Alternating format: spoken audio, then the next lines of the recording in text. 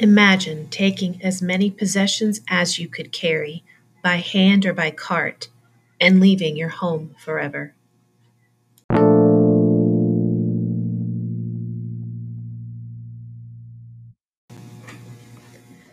You would be escorted by Nazi police into an area of maybe 1 square mile, which is about the size of a football field.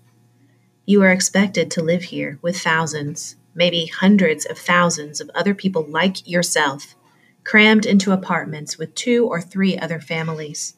You wear an armband all the time that identifies you. If you meet with others, you could be shot.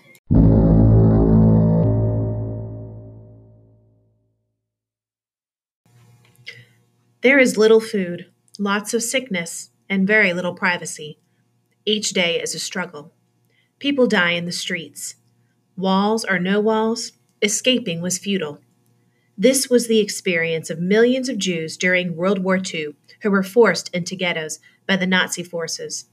This was Nazi Germany's way of isolating the Jewish population while they decided how to eliminate the Jews completely. This was the fire of hate that burned through an entire race. Never forget.